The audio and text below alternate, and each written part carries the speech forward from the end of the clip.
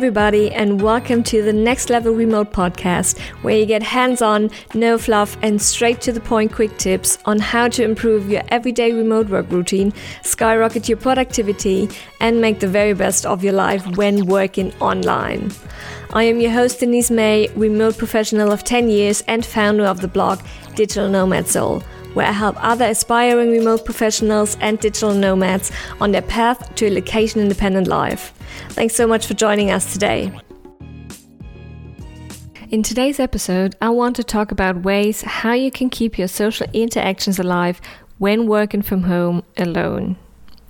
Now, I know that one of the biggest struggles people have when it comes to remote work is loneliness and missing their daily social interactions at work.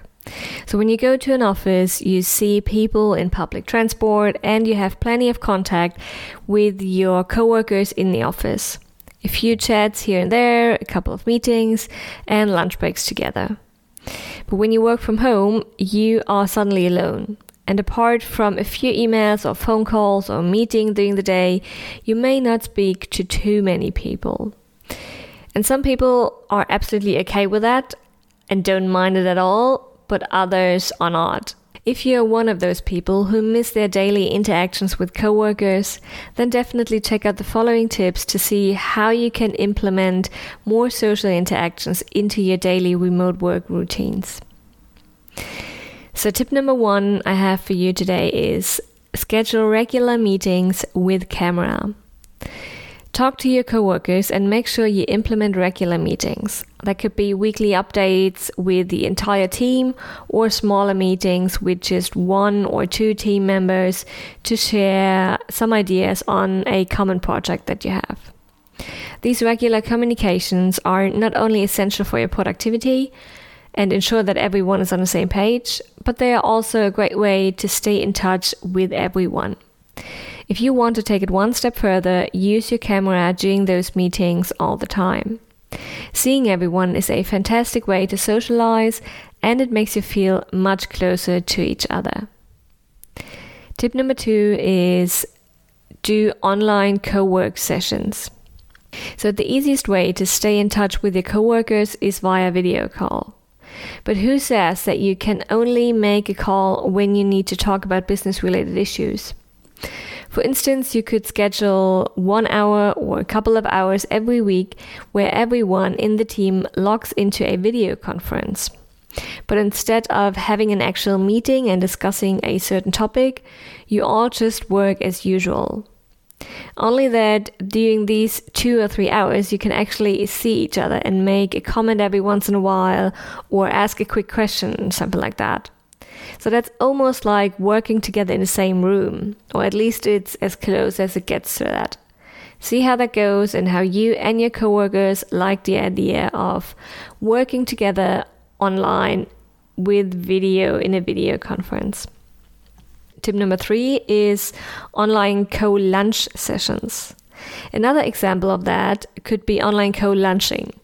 This is much more casual and allows you to chat about personal stuff just as you would normally do during your lunch breaks together. Again, plan in 1 day every week where everyone turns on the video conference. Then you have 30 minutes or 45 minutes or however long your break is to prepare your food and enjoy it with company. This way you can enjoy lunch together and can catch up on all of the private topics that you normally wouldn't talk about when everyone works from home.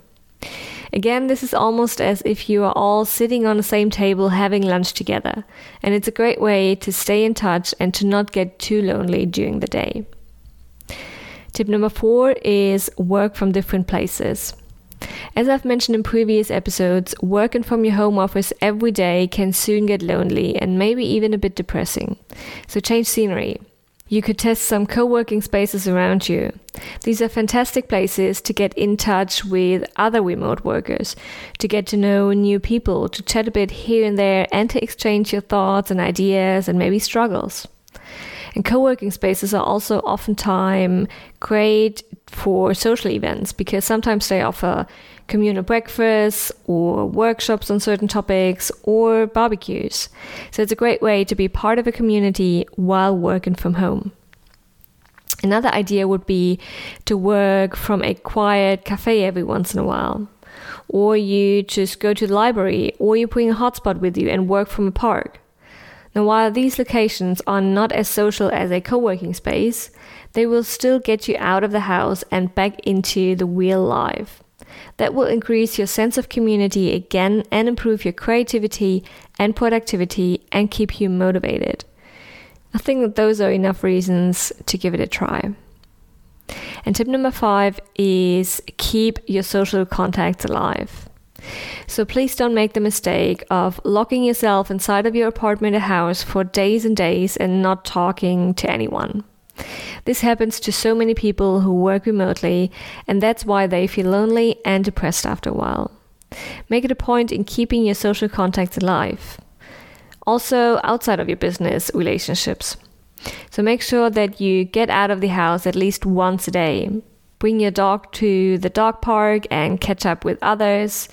Have lunch at a public space and definitely go and meet with friends. Being able to work from home means that you can save the time and energy on commutes.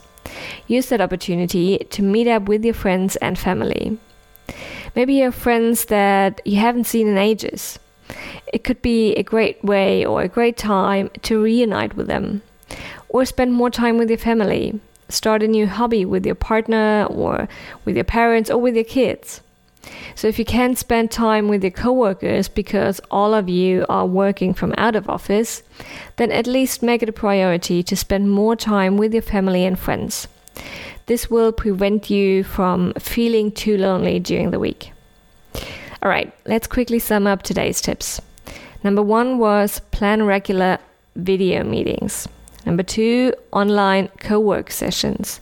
Number 3, online co-lunch sessions. Number 4, work from different places. And number 5, make it a priority to keep your social contacts alive.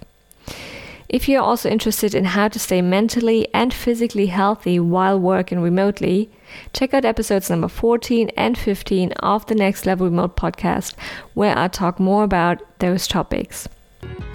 I hope you've liked today's episode and found value in this quick tip. If so, I would very much appreciate if you could leave a review on your podcast platform and share it with your family or friends if you think that they'd find it helpful too.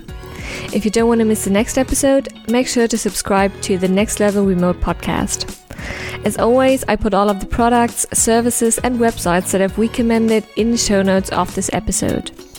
Here you can also find tons of other information on remote work and the digital nomad lifestyle if you want to read more about it. Thanks so much again for listening, and I wish you a wonderful day and speak to you next time.